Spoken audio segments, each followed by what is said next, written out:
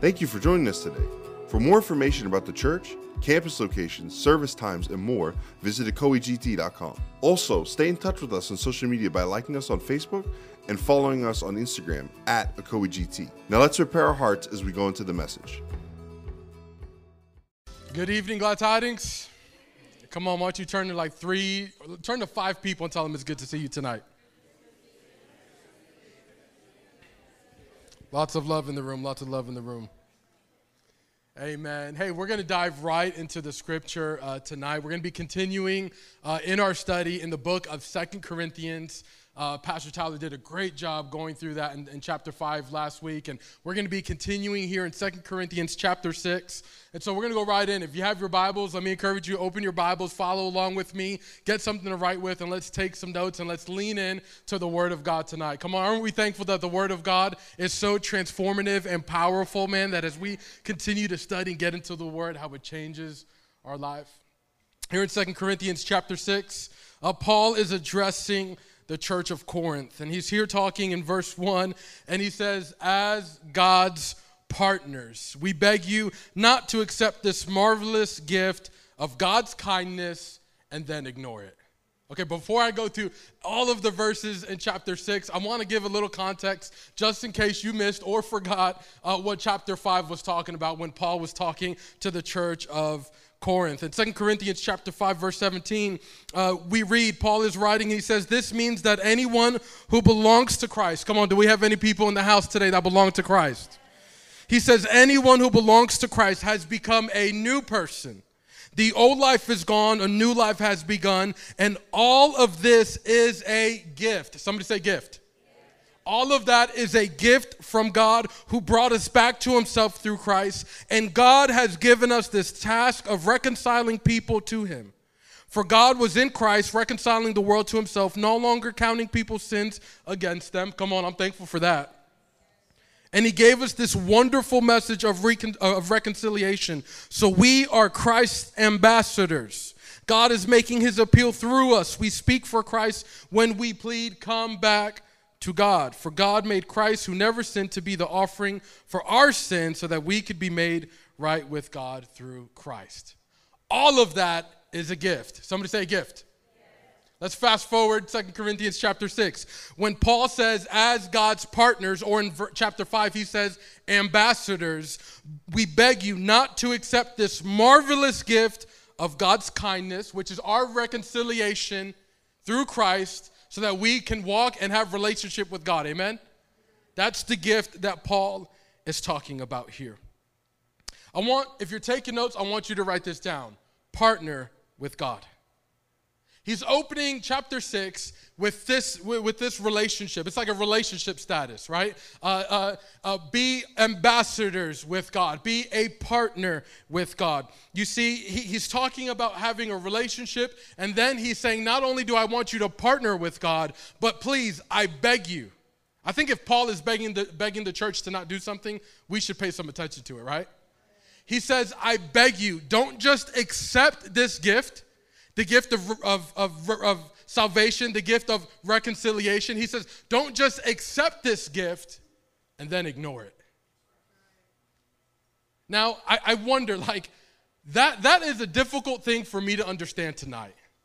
That one can receive the gift of eternal life, reconciliation, the peace of God, the joy of God, the power of God. Your life can be transformed. You can receive the gift that great and still ignore it.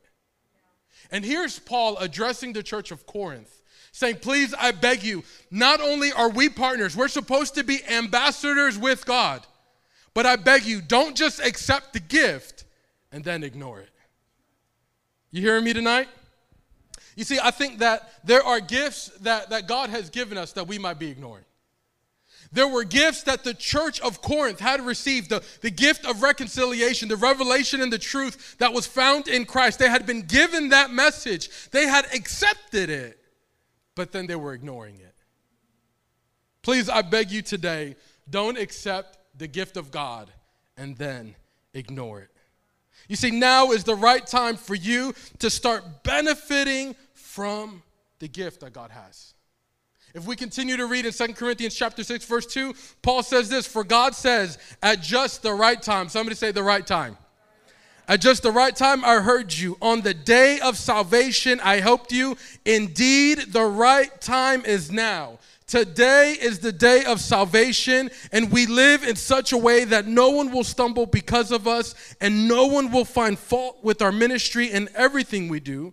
We show that we are true ministers of God. We patiently endure troubles and hardships and calamities of every kind. We have been beaten. We have been put in prison. We have faced angry mobs. We have been worked to exhaustion. We have endured sleepless nights. We have gone without food. We prove ourselves by our purity, our understanding, our patience, our kindness, by the Holy Spirit within us, and by our sincere love. We faithfully preach the truth. God's power is working in us, and we use the weapons of righteousness in the right hand for attack and the left hand for defense. God wants us to partner with him in this journey. God wants us to be ambassadors. What's an ambassador? Pastor Tyler was walking through that with us last week in chapter 5. As we declare the word of the Lord, you are an ambassador for Christ. As you have accepted salvation in your life, as your life has been impacted by this gospel truth, that Jesus came, died for your sins, was resurrected on the third day. Come on. We were declaring that creed, that the Apostles' Creed. And we believe and declare in the Holy Spirit. If you're walking in that revelation, then we are to be ambassadors with God. We are supposed to be partners with Christ. And not only are we to be partnered with God, but we're supposed to be using the gift that he's given us. You see, one of my favorite holidays in the entire world is Christmas. How many of you guys love Christmas? Now, one of the great things about Christmas is not only the food and the family and everything that we get to do, but I love to get gifts for Christmas. Anybody here love to receive gifts for Christmas? Amen? Right? Now, here's the conundrum, right? What Paul is talking about to the church of Corinth is this.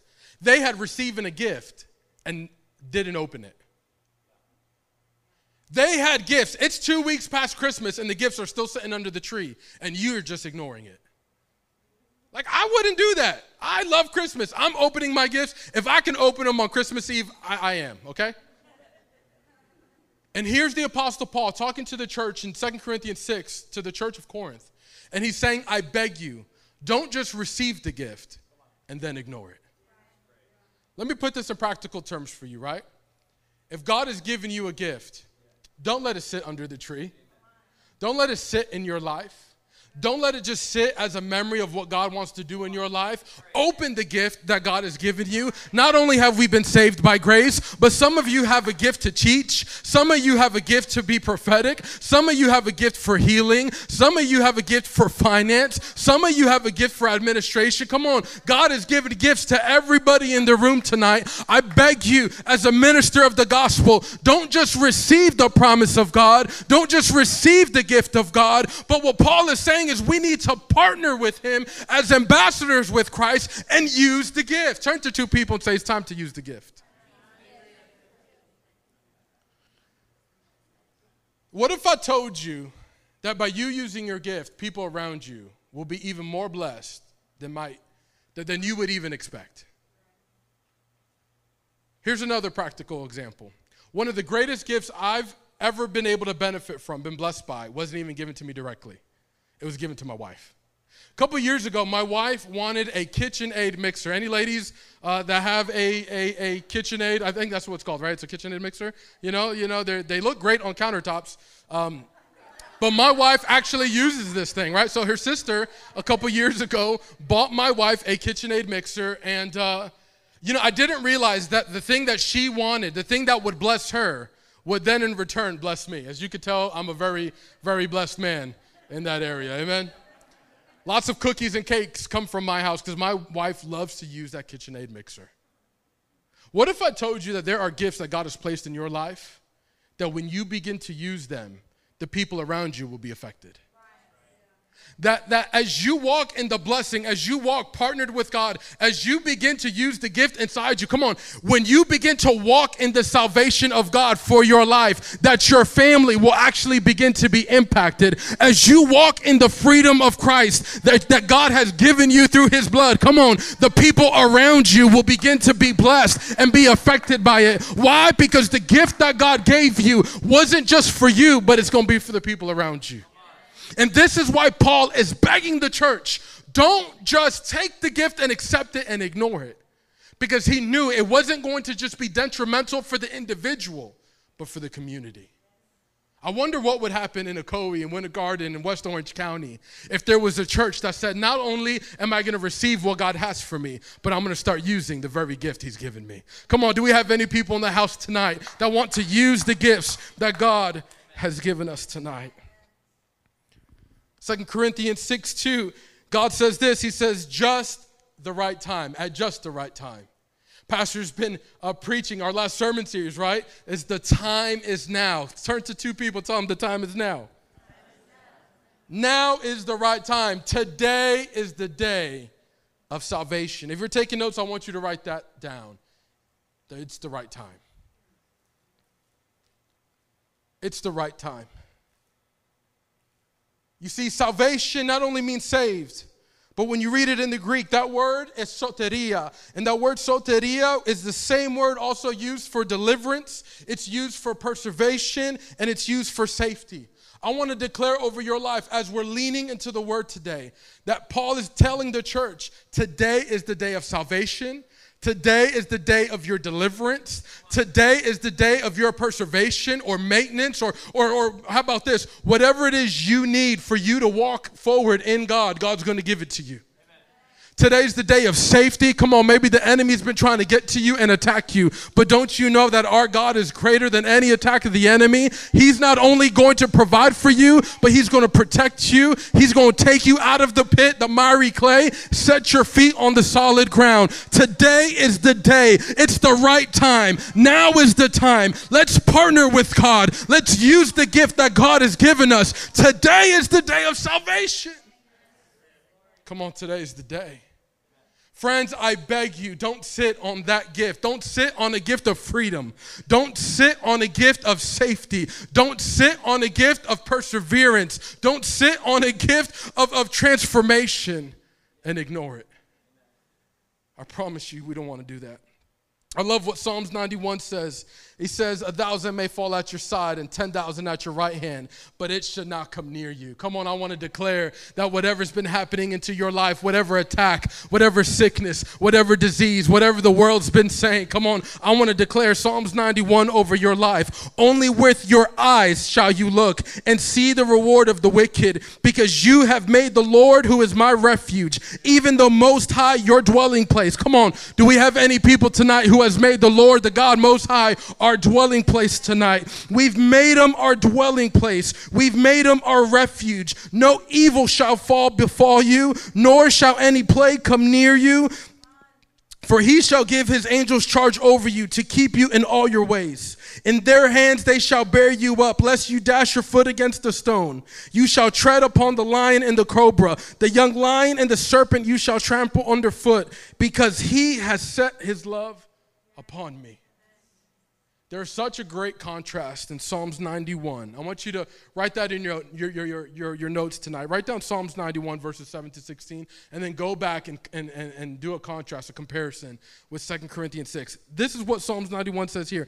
Because he has set his love upon me, therefore I will deliver him.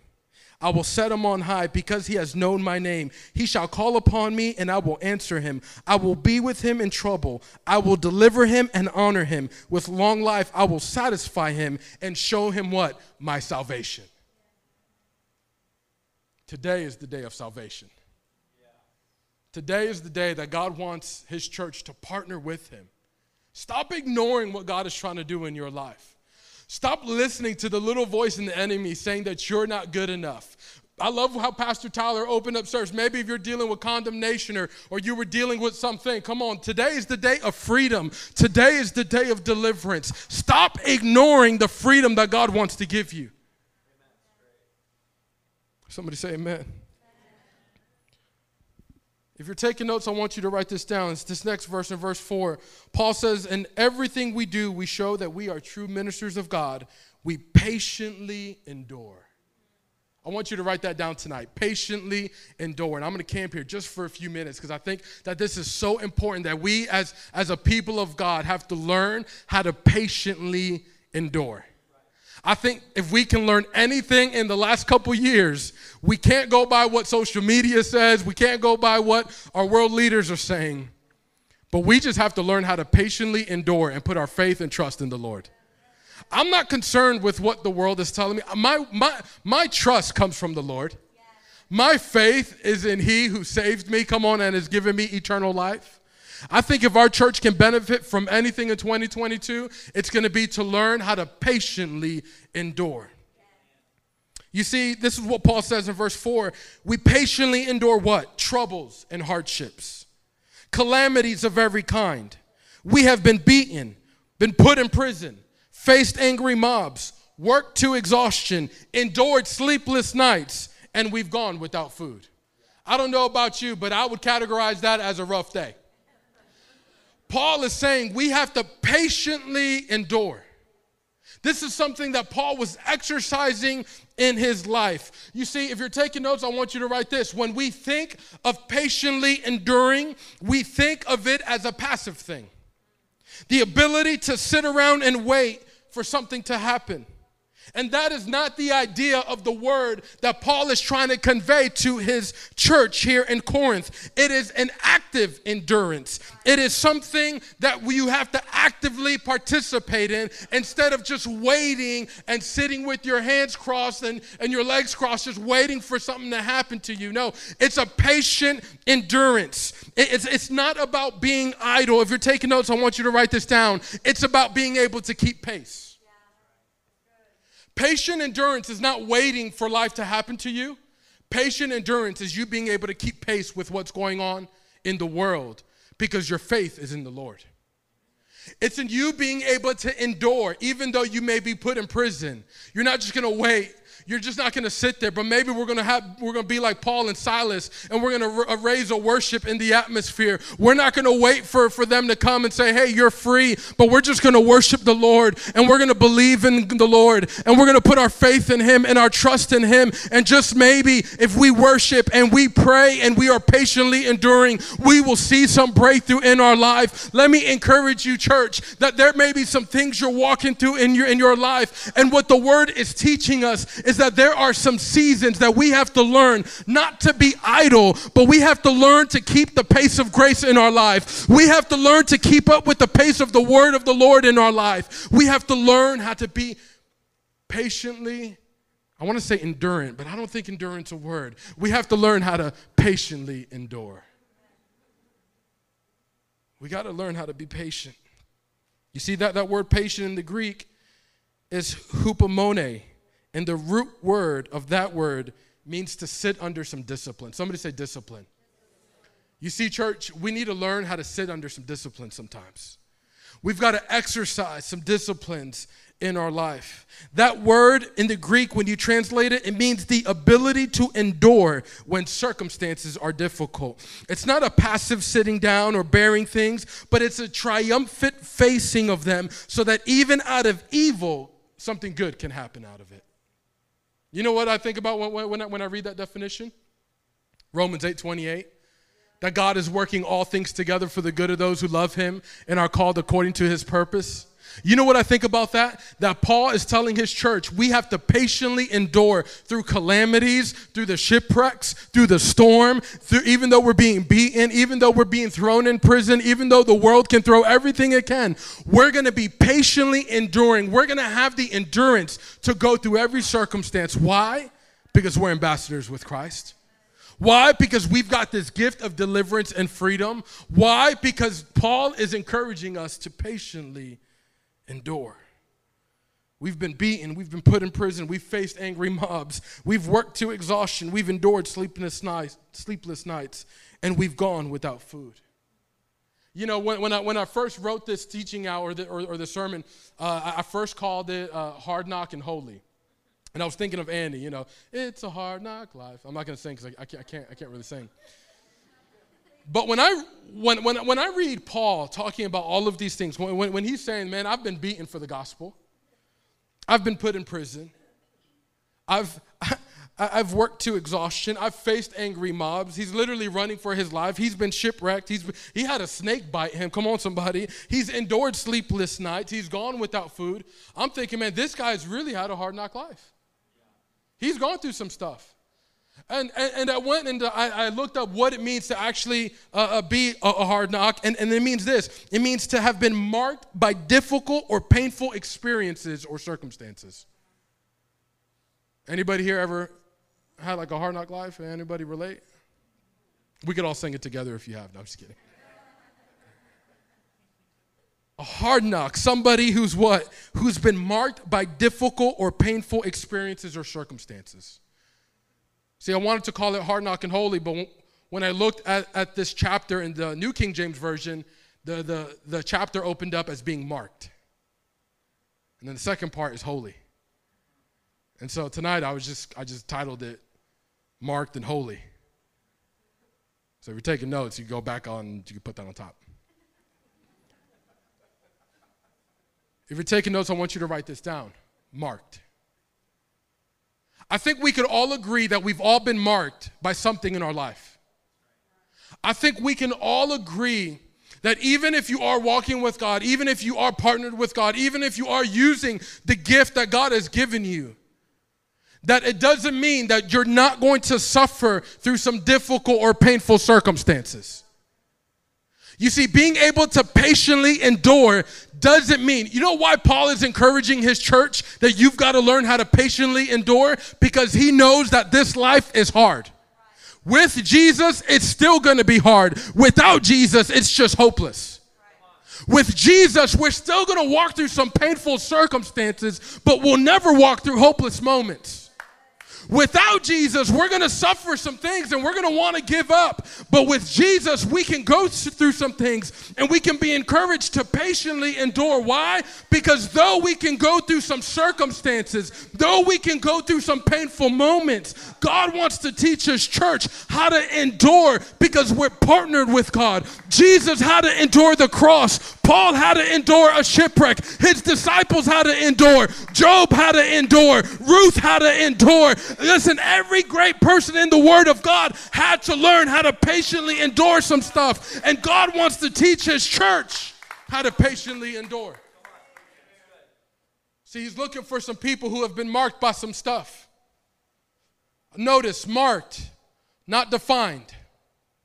I think we can all agree today that we've all gone through some difficult moments.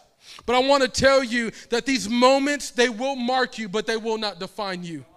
I want to tell you tonight that there have been a lot of people that I've encountered, even in my own life, where I chose to become a slave to the pain. But I want to tell you this. You were never meant to be a slave to your pain. Your pain was always meant to serve you. Your pain was always meant to be the place in which God would want to work through you. Your pain would be the thing, the difficult circumstance, the prison cell, the sleepless nights, the moments you didn't know what was going to happen to your children, the seasons where you didn't know how you were going to pay that mortgage, the moments where you didn't know if your marriage was going to make it. Those were moments that were not going to define you, but they were moments that you had to learn how to patiently endure through those things. Come on, am I speaking to anybody tonight? God is wanting to teach us tonight that he's calling a church that's been marked by some stuff. But we have not allowed it to define us. But we've allowed those circumstances and those seasons to help us to build what? Endurance. If you're taking notes, I want you to write this down. Prove yourself through purity. We're literally just going down these verses here. And I love how Paul just writes this out. And how the Holy Spirit is just leading Paul through these things. We are partnered with God. We're ambassadors with God. Please don't deny the gift. Don't accept what God has for your life and leave it unwrapped. Allow the gift of God in your life. Listen, allow your freedom. Allow the peace that God brings. Come on, he's the Prince of Peace. Allow his deliverance for your life. Allow the joy of the Lord. Allow everything that God has given you, the gifts of God, not only to work in your life, but allow them to be a blessing to those around you. Learn how to patiently endure during difficult circumstances. Know that there are moments that, yes, have marked you, but don't allow those moments to define you. Instead, let those moments work for you and serve you and be what? A testimony for you to declare the goodness and the faithfulness of God. But prove yourself. Paul is here and he's saying, as a church, prove yourself. Through what? Through your purity. Marked, but also holy. We've gone through some stuff, but we've also been able to endure and still be pure through it. You see, I want to tell you this. The greatest temptations in your life won't come when you're sitting on the front row of church. They're going to come when you're in that prison cell. The greatest temptations will come when you feel like you are going through your most difficult seasons of life. The enemy knows when to attack you. He knows when to tempt you. But I want to tell you, if we're partnered with God and we're leaned into his word, we can patiently endure. And when we go through those moments, we can prove our what? Our ambassadorship. We can prove our partnership with God by what? By staying pure.